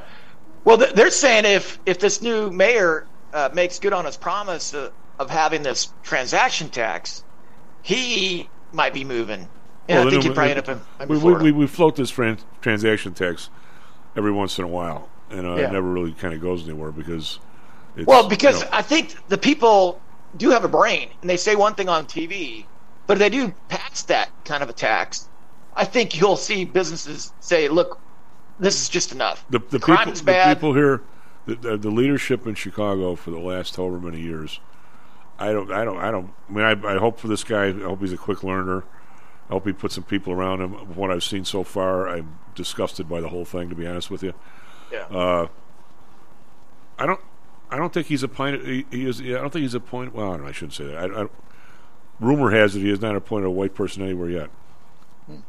Well, that's kind of cutting the field down some, isn't it? In terms of talent, I mean, I think it is. But I mean, personally, if you want to, I mean, the Constitution says you're free to associate, and I consider business associations. And if you want to be that, if you want to hire people in that way, that's your business. I'm not going to do it. I'm going to sell and hire people who I'm going to hire people who are going to help me deliver quality services. Yeah, well, products. I'm going to sell to everybody. I'm not going to sell to just black people or just white people because my competitors won't. The one-way discrimination is getting real old to me. I don't discriminate against anybody, never will. I don't like it kind of going to both ways. But I guess what I'm saying is it's all about finding money we haven't got yet, and that really belongs to us. Yeah. And whoever the us is. And this goes to any administration, but I don't think they have an idea of where they're. I mean, downtown they're talking about maybe trying to attract new businesses. At the same time, they're saying they're taking some of the downtown buildings and turning them into public housing. Who in God's name is going to give you a 20-year lease on a new law firm if the building next door is going to be public housing? I mean, and we know what happens in public housing. Yeah. We have decades of evidence of what happens in public housing and why they turn into slums. And I don't understand why history tends to repeat, and repeated history repeats repeatedly. I mean, I don't think people learn lessons of history. Well, I think it's amazing. One of the issues is I'm not. I have some friends that are more into how this all works than me, and I, as sinister and as maybe as suspicious as I've become on a lot of this stuff, conspiracy-wise, I'm still not anywhere near what actually goes down. I don't think, Hal. I mean, if you get financing and you put up a high-rise, even if it's regular rental building, you don't really care if the thing is a winner or a loser, as long as you end up with like the cable contract in the building or the security contract, you're going to get paid. Or if the phone system is yours, you don't care if the building goes under. I mean, I would never think that way, yet a lot of people sort of really do. And that's why, after the break, what I want to ask you, I had a long conversation yesterday about some of the original Nixon proposals, meaning the negative income tax and things like that. And I just wanted to talk to you at length about what all those plans were. Did they make any sense? Because obviously when things are going on here in Chicago and all the money's coming in, what percentage of it reaches the person it's supposed to get to me, is becoming a monumental problem. There's so many people in the pie, the community organizers, this and this guy, that. And not just on that end. It's the construction people on the other end. This is not a one-color issue. This is an issue all the way down the line. I mean, we're going to have we're talking about 11 and a half years of traffic here in the city because we can only use one company. And oh, by the way, they're 3 years late on one project, and we give them the next project. This is. I mean, you're burying regular people by this money, and plus, Matty, what was the overrun on the Burn Interchange? $300 million or something. Yep, some massive number, and yet the same people get the next job at their own time. There's nobody working Saturdays. There's no second shift. Yet right now, have you ever seen a place, Matty, where you can't get from point A to point B like this city right now? A lot of stuff going on. I mean, you can't. I assume you're taking the L home the few days you've worked during the week. If you try and drive to your place, God help you. I mean, if you try, these big cities weren't made for this many drivers. Well, I will say so. The fact that no one takes the trains anymore is really causing a problem. But you can't take 25% or 40% capacity off the Kennedy at night, going north. Every street, if you drive home now. Every street, Milwaukee, Clybourne, everything is just total gridlock. Did they raise the fares, or is crime really bad there on the subway? No, you have the north side, the south side. Of course, they have its own issues, but the streets are kind of bigger and so forth. But the Kennedy, you can't pull 2 lanes off the Kennedy.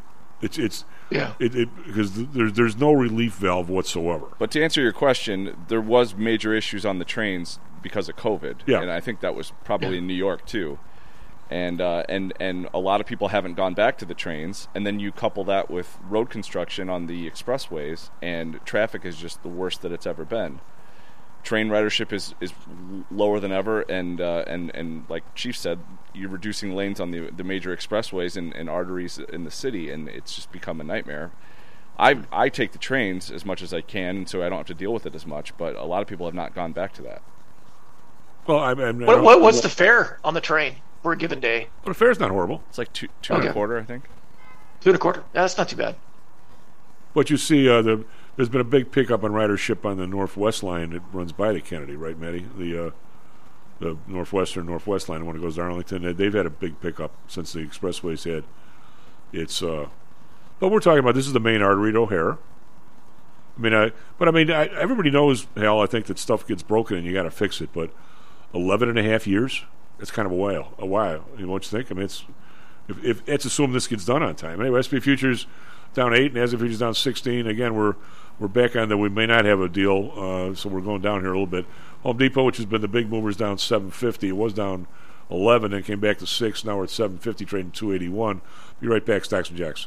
How much confidence do you have that your investments will make you wealthy? Do you truly know the odds? Welcome to Luckbox, the control freak's guide to life, money, and probability. Luckbox shows you how to factor in the likelihood of success before you commit to an investment or any other life decision. Your brain is smarter than your gut, and that's why you owe it to yourself to read Luckbox. We've made it easy because Luckbox is free for 1 year at luckboxmagazine.com/jocks. Each new issue dives deep into the current investing climate, separates the signal from the noise with timely, actionable trading ideas, and equips you with savvy investing tactics you don't already know, all while exploring how to live your best life through music, spirits, food, sports, travel, fitness, and a whole lot more. Luckbox is the essential magazine for proactive investors who are hell-bent on controlling their financial futures. It's for overachievers and alpha types who don't buy into Wall Street's investment gurus. It's for mavericks who believe in life, luxury, and the pursuit of happiness. It's for you. Smart investors don't bet on possibilities, they play the probabilities. Luckbox is $7.99 on newsstands, but you can subscribe for 10 free digital issues at luckboxmagazine.com/jocks. Don't rely on luck. Get Luckbox at luckboxmagazine.com/jocks. Hello, this is Tom Howell, the Chief. We've talked a lot on the show about risk and suitability, about how your portfolio should match your age, income, and risk appetite. It's been hard for investors to maintain that suitability in the last several years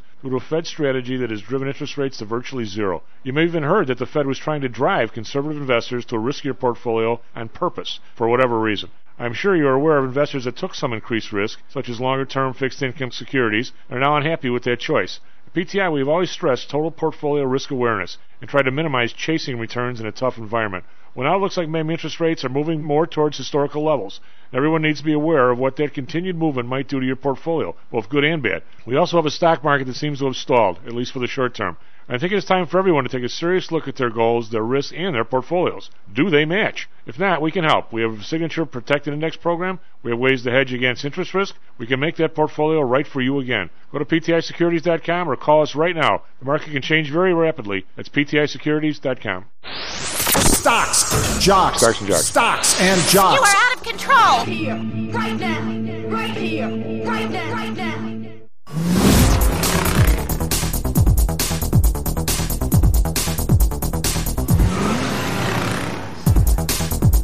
Lower North Bay Stocks and Jocks. I'm Tom Matt Weber on the board. SP Futures down 6, NASDAQ Futures down 9. We're down a little bit. Nothing crazy. We got the Home Depot is down 750. That was the big news this morning. The revenue, first time they've missed on revenue in 20 years. They're usually pretty good about that, and they claim people are just spending less, and the home improvement projects are getting smaller.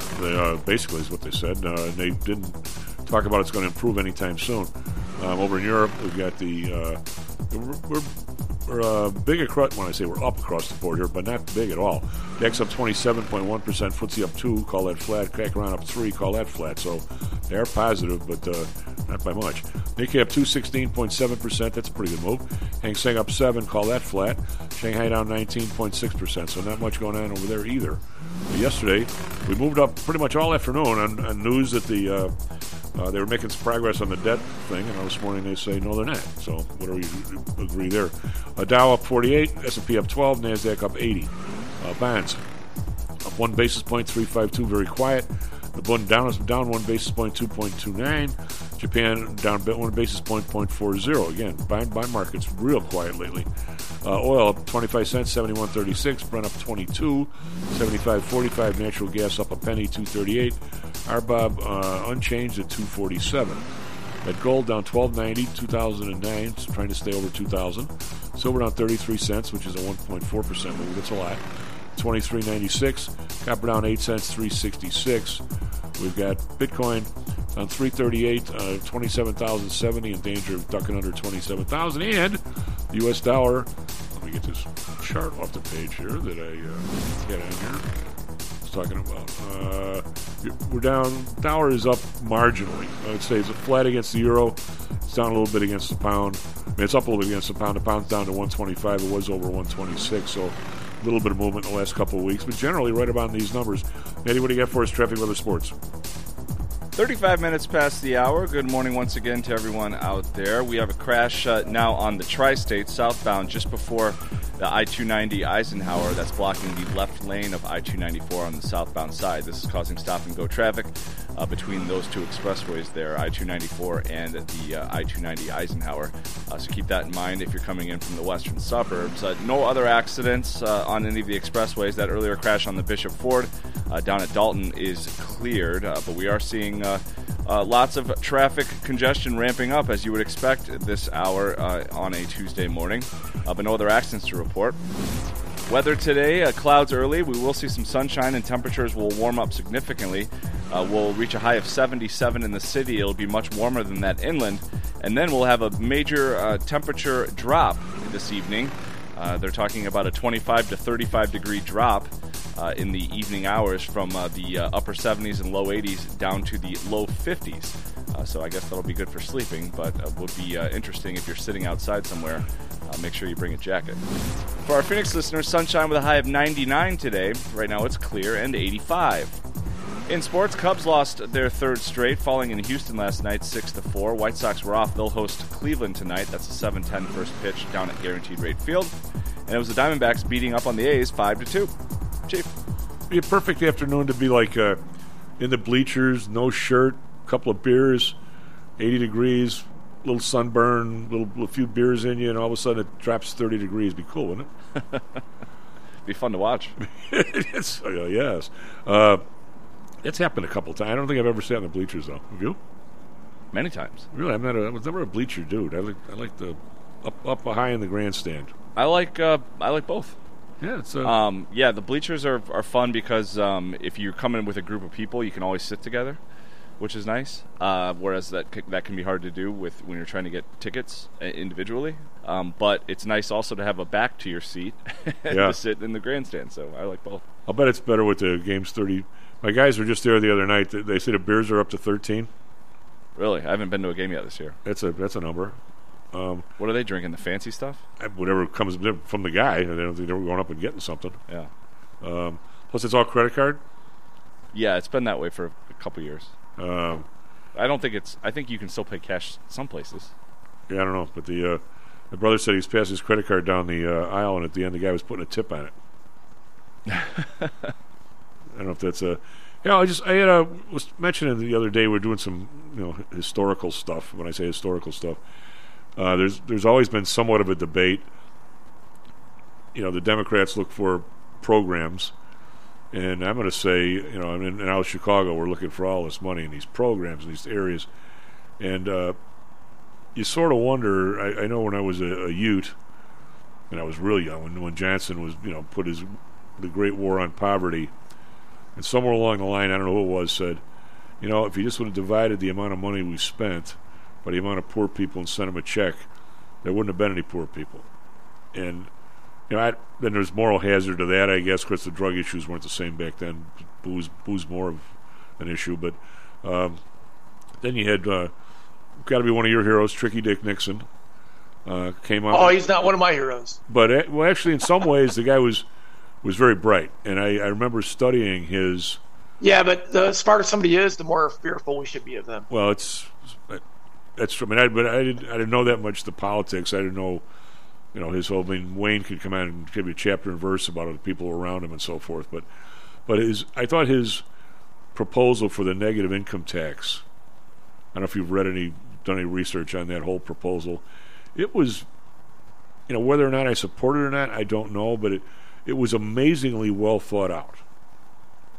And his idea was, let's just get rid of all these programs, all these people with their finger in the pie at every level, and how much it actually gets to the poor person. And let's just say if you made nothing, whether you're lazy, whatever you are, you send in an income tax saying I made nothing, and I get a check for $3,000. Now, if I piss it away, well, I guess that's on me. But if you made $100, you're not going to get a check for $2,900. You're going to get a check for $2,950. So it's always going to be incremental for you to do something. And it was, I thought, as an idea, as a plan. Now, who knows if I would, like I said, I'd really have to think about it before I supported it. But I thought it really made a lot of sense. Other than what percentage of the war on poverty you think actually made it to the... I mean, a lot of people got rich all along the way. Isn't there only one program left of the war on poverty? It's Head Start. All the rest are gone. They all were failures. But I'm sure a lot of middlemen made a lot of money. And we start talking about Chicago now. We've got to go through the community organizers. We've got to go through the preachers. Hey, screw them. I don't want to give them a dime. I mean, I'm being harsh with that. Get it right to the person who needs it. I don't need those people in the middle. I mean, if you just look at Washington State, I did my dissertation with Washington State on temporary assistance for needy families, that welfare reform policy that imposed time limits and work sanctions. If you weren't working, you got a partial sanction or you got a full sanction, depending on how long you've been out with not complying with the work requirement. But in Washington State alone, there are 16,000 plus Department of Social and Health Service employees. And there's about 5,000 Department of Child, Youth, Families employees, right? So you got about 20,000 people in the state of Washington devoted to helping poor people, children, about 20,000 people. And the total caseload in Washington State is 32,000 people. 32,000, right? So more than half. I mean, think about that. You got 20,000 people kind of running this program in Washington State, and you only have 32,000 people. And the people that are working for the state are probably doing pretty good because they probably have a pretty good state pension. Oh, yeah. Their salary is probably pretty good. So if you look at families, the number of families and the number of employees is probably about 1 for 1. I just find that you can't have that. Kind of crazy. You can't have that. I mean, so maybe what we should do is a negative income tax. I mean, it's got to be better than what we got now. Now, the people that are working for the state administering these programs are not going to like it because they're going to lose their jobs. So, I don't think there's any pressure politically to end these kind of programs because the people working in these programs probably vote for the people running the state. Well, you look at the supposed shortage of labor, and I've talked to people that are in the those kind of business. My nephew's in the metal business, and it's hard to find people. And Kevin says that they're constantly trying to educate people on the new stuff, the new machinery stuff, the new routing, the new whatever, supply chain management. And you look around, and this has nothing to do on an individual basis. When you look at the people that are essentially friggin' useless, and I would say out of those 20,000 people you're talking about, you could get rid of 10 of them and you wouldn't know the difference. I mean, one person per two family, if the guy got a job and gave half the money to the families, there wouldn't be a poor person there, right? I'm going to say that the entire TSA operation, granted, I don't want any planes to go down, 58,000 people? Really? They could actually be making something? I'm not saying get rid of the TSA tomorrow. I'm not saying, it's some guy in a... But But I mean, we're talking about massive swaths of people that essentially don't do anything constructive, right? I mean, if you look at what government does, you brought up TSA. What does TSA do?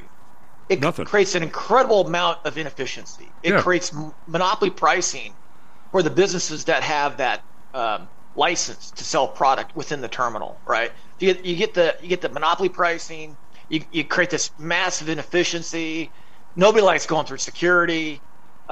People that travel enough, that make it high enough income, can kind of bypass it. So the system's skewed to the people who can afford it. Oh, yeah. You know, richer people, right? And then you look at New York City. Poor people can't afford to drive into the city. No. And then once you're in the city, you kind of feel like you're trapped in the city because traffic getting out of the city or the price to come back into the city after you've taken a vacation makes you want to just kind of like you're stuck in the city, right? So you think about all this stuff that government does. It creates bottlenecks. It creates inefficiencies. It creates make work. I don't think that all those, I love I don't know the employees at the Washington State Welfare Office. I know a couple people that work at the Washington State Welfare Office. They're doing research. But like you said, are they really improving people's lives? No. Are they adding to the GDP in any meaningful way? Is their salary just like taking sand from the north end of the beach and then transporting to the south side of the beach? Well, if you're, I'd probably argue with that. If the two TSA guys live next door to you and they get paid and they come and drink in your bar every night, then it recirculates to a certain extent. So, I mean, it's not like it's totally useless. I mean, right? Yeah, but still, that money was scooped up on the north side of the beach, and distributed to the south side of the beach. So it doesn't really lift up the total amount of sand on the beach. Because as policy goes, because I'm kind of, and I really am hoping that the new administration here does a better job. But we're trying to get people to come to work in downtown Chicago. Well, one of our mayors, Mayor Daley, who actually was an acquaintance of mine, sells the Skyway. All right, so now to get from Indiana to here, it's $680 each way. Okay. Now, is Skyway a helicopter service? No, it's the road to Indiana. It's the road. Okay. It's a high bridge over the Chicago River, hence the Skyway. Okay. It was built in the 50s. So they end up selling it to somebody. So okay, it's $13.60 for the tolls. To park anywhere downtown, unless you got a deal, is what, Manny? $30, $25, something like that, at least. Yep, at least. You talk about gas. All the roads are torn up. So now my point is, when the people that are in office come out of this community activist, preacher, whatever group it is, I'm not saying there's anything wrong with that. I'm saying I don't think they learn enough about the city that I did in my one weekend going to Michigan. I'm like, who the hell can plus the railroad's down 4 years because they're fixing the railroad. They do have a railroad, but it's down. Okay, so how the hell are you going to attract these people to come here? If you do a day in their shoes, go there, come to work here, and go back and say, what am I doing? This guy, or somebody could work from home from a real nice new office in Portage, right near the beach. And what are we competing with? Are we making it so difficult for people to get here? Yet then we're convinced that they're going to be here, and we're going to tax them. And by the way, they're our livelihood. You can't be both. I mean, the lack of planning. I mean, at some point, the people say screw Manhattan, and I think maybe they've got the point. I don't know. Maybe they've reached that spot. Well, if you look at IRS data, you look at the wealth, the income that has left Chicago, California, and New York. It's going to places like Tennessee, Texas, and Florida. And I think we had a red wave in the last election. If you look at New York State, for example, we had a red wave, but because there's so fewer conservatives living in New York State, they're now living in Florida. But if you go by county, I tweeted this out. If you go county by county, Republicans, the increase in Republican voters to Democratic voters was higher. So county by county, there was a red wave, but there's so much siloing going on with people voting with their feet. blue state people are choosing to stay in blue states. Red conservatives that were living in blue states are moving to red states. In order for there to be a change election, I think going forward, it has to be either blue tsunami or it has to be a red tsunami. Well, That's how much self-sorting there's going on. Either side is so, I don't know what the term would be. I don't want to be nasty. Is so myopic. I mean, you look at the states that have the cheapest taxes and stuff. Well, those are the states that I guess I'm tired of both sides. I've been ragging on the Democrats all morning, but Republicans, I'm so tired of I walk both ways to school, uphill and against the wind both ways. I mean, come on, give me a break. I mean, you look at the states like New Mexico. These people that have a lot of the lower taxes. A lot of it's because they got so much government money there. I mean, New Mexico has the percentage of federal dollars spent there versus other stuff. Their amount of people on the federal dole, either pensioners or otherwise, is like way higher than any other state. And yet they think they did it all themselves. No, you didn't. I mean, come on. Yeah. I mean, it's, at some point, let's. But I don't. Plus, people who. I mean, look at how many people that you probably either don't know or whatever will flee to Wyoming because they don't have an income tax. You don't want to die in Wyoming. They have the highest. What is it, like one of the highest estate taxes for states? You look at these states that people are going to. I don't even think they check the math. In 5 years, it's going to be every bit as expensive to live in Florida as it is here. Oh yeah. Well, you look at Salt Lake, and I was really getting kind of sick of it. I mean, my son was in a karate class during a spring one year, and just to get to that karate class, which was only about maybe 5 miles from our house, we had to go through an hour worth of traffic to get him there. Yeah. And the traffic is just getting worse there. And the state of Utah is like 80% federal land. So really the only place you can develop is along Interstate 15. From Ogden, Fremont in Utah, down to Provo. That's pretty much where all the development is. It's probably about maybe 10 miles wide, and it's probably about 70 miles long.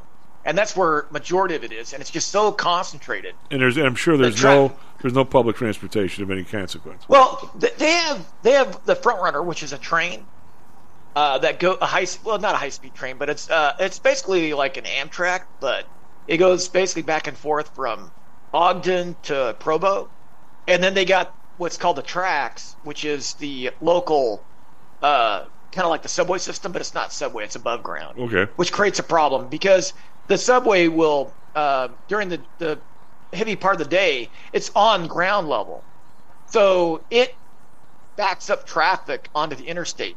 Because in Salt Lake, you have this grid system where you have east and west arteries, and the subway coming through, the track station coming through, they'll shut down and it runs along I-15.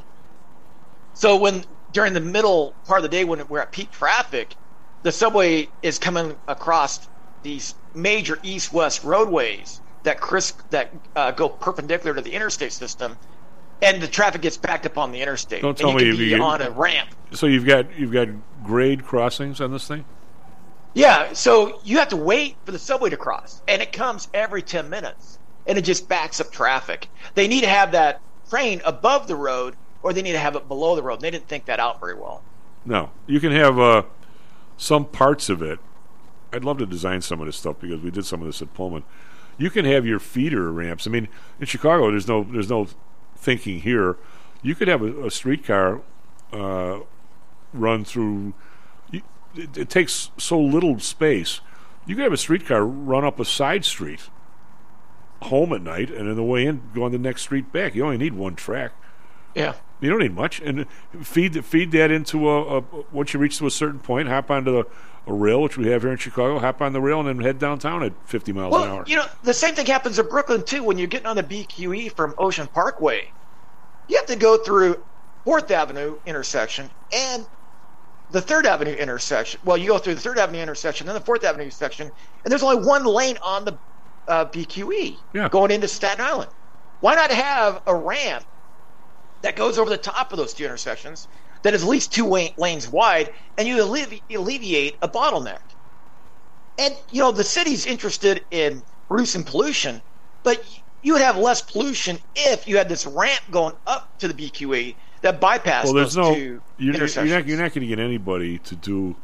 I was. I don't know what we get on city management here, but it's all part of the economics. Hal, you know, I mean, it's all kind of the same subject. One of my, I guess, former friends was on a board to run this train down to the south side, not the Red Line expansion, but there's another one. I don't know if I ever told you about this. There's a train that they want to go through east of the IC, through like Harvey and some of the streets on Dyer, like pretty close to the border in Indiana, because these towns have never been served by a train coming downtown. Well, the idea was, you know, popped in somebody's head probably 30 years ago. Well, then they get some group together, and you know, they're the committee. So this guy drags me one night for a drink, and he goes, "Tom, I know you researched a lot of railroads here in Pullman. What do you think of all this?" So he shows me the map, and I said, "Well, you get just because you always want to use current roadways, you're going way west to turn east, which is a problem." I said, "But it's only going to take you, you know, it's 15 minutes out of your way, so I guess starting out that's all right. Plus they would be using here the station right here, LaSalle Street Station, man.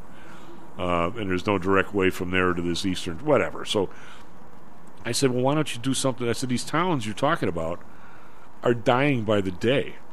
If you think this is going to help, why don't we, you know, all the trains now, you don't need a platform, okay? You can some of them have trap doors for if you have a platform or not, but by and large, you can dump people out on the roadway, okay?" I said, "If you feel you're going to do this in 6 months, let's get a schedule together. Let's run 2 trains in the morning, 2 in the afternoon. See if anybody hops on. Let's try it out. Is there anybody left in these towns that actually wants to work downtown, or anybody wants to hire? I mean, it's really a bad degradation going on there, Hal. And let's not 10 years from now, you might not need the thing. Those towns might be all dead.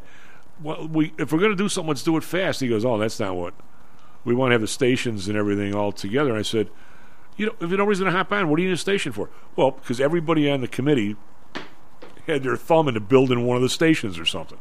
There was nothing. Can you imagine what the real estate contracts are? Oh yeah, it had nothing to do with actually getting a train there for these people. It has nothing. Yeah, it has nothing to do with helping the people. No. It has everything to do with who's going to buy the land to develop it.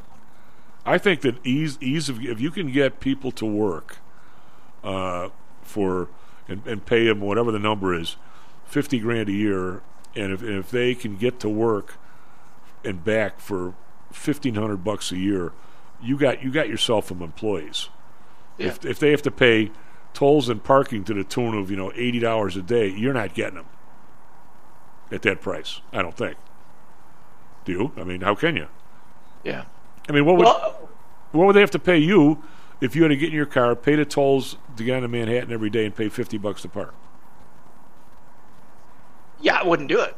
Or they'd have to say, we got to pay you $200 a day for transportation. Yeah, it's another $40,000 a year, right? Another thing that I don't understand about the Manhattan, the way they do the subways, is that, man, a family, they cannot afford to ride the subway in and out of Manhattan. Single people, not a big deal, but a family of 6, I got 4 kids, my wife, I'd love to take the subway into Central Park, but it's like, for all of us to go to Central Park and then back out to Brooklyn, it is cheaper to jump in the van and drive for an hour looking for a parking spot. Aren't the kids like half price or something? No, they have to be under a certain height limit. Really? My mother-in-law, yeah, I think they have to be under like 41 inches tall to ride for free. But when I rode with my mother-in-law one year, my mother-in-law's kind of pushing the kids underneath the turnstile. Oh yeah, I love it. And it made me feel like I was stealing because I didn't really know what the rule was, right? Well, so if you can walk under the turnstile, you're free. Is that the deal? I don't know what it is, but she was pushing them under the turnstile, and it kind of made me feel like I was ripping off the city. Like my kids we're not wealthy enough to pay full price. When I was growing up, you had a student card. You wouldn't even know the fare was a quarter. You got on for 12 cents. Can you imagine what would happen if they had student cards? I think there'd be like a a black market in student cards that, maybe the student would sell for money, right? Well, yeah. I think that something like that would happen. I can actually see something like that happening. We didn't think of that. You're way too sneaky. Plus, what would some guy 40 years old get on there and have a student card, dude? So you can save 12 cents. As long as it says green and go. Like when I tap my debit card, it says go. It doesn't make. If you have a student card and you tap it and it says go, I mean, you'd have to attach some biometrics to that card because I could see a huge black market in that stuff. All right, what's your over/under on budget deal? Week, 2 weeks? Oh, this is all just smoke and mirrors and politics, and it's all for the cameras. Yeah, but there's got to be. The Democrats are preening, the Republicans are preening. They're going to make a deal. All right, so the market goes up that day for a day or what? I think it does because the floodgates are open and they're going to create a bunch of new money. The debt ceiling gets lifted, and printing money is great for markets. Oh yeah, I'll take care of yourself, buddy. S&P futures down 11 now. S&P futures down 34, so we're leaking a little bit, but not bad. Back tomorrow, Stocks and Jocks. Stocks and Jocks is brought to you by PTI Securities and Futures. Go to PTIsecurities.com. PTI Pro Direct. Trade for as low as a penny per share and $1 per option contract. Learn more at PTIProDirect.com. Nadex, offering an intuitive way to trade the financial markets. Visit Nadex.com. HomeSource Realty. Call Audrey Johnson at 708-349-3456. Hamzy Analytics. Listen to Fari Hamzy every other Thursday and visit HamzyAnalytics.com. ChiroMed. Back or neck pain? Schedule a complimentary consultation by calling 708-403-2727. DAX Research. Tune in for David Andelman's technical analysis on Mondays and Thursdays and call 1-800-821-4968.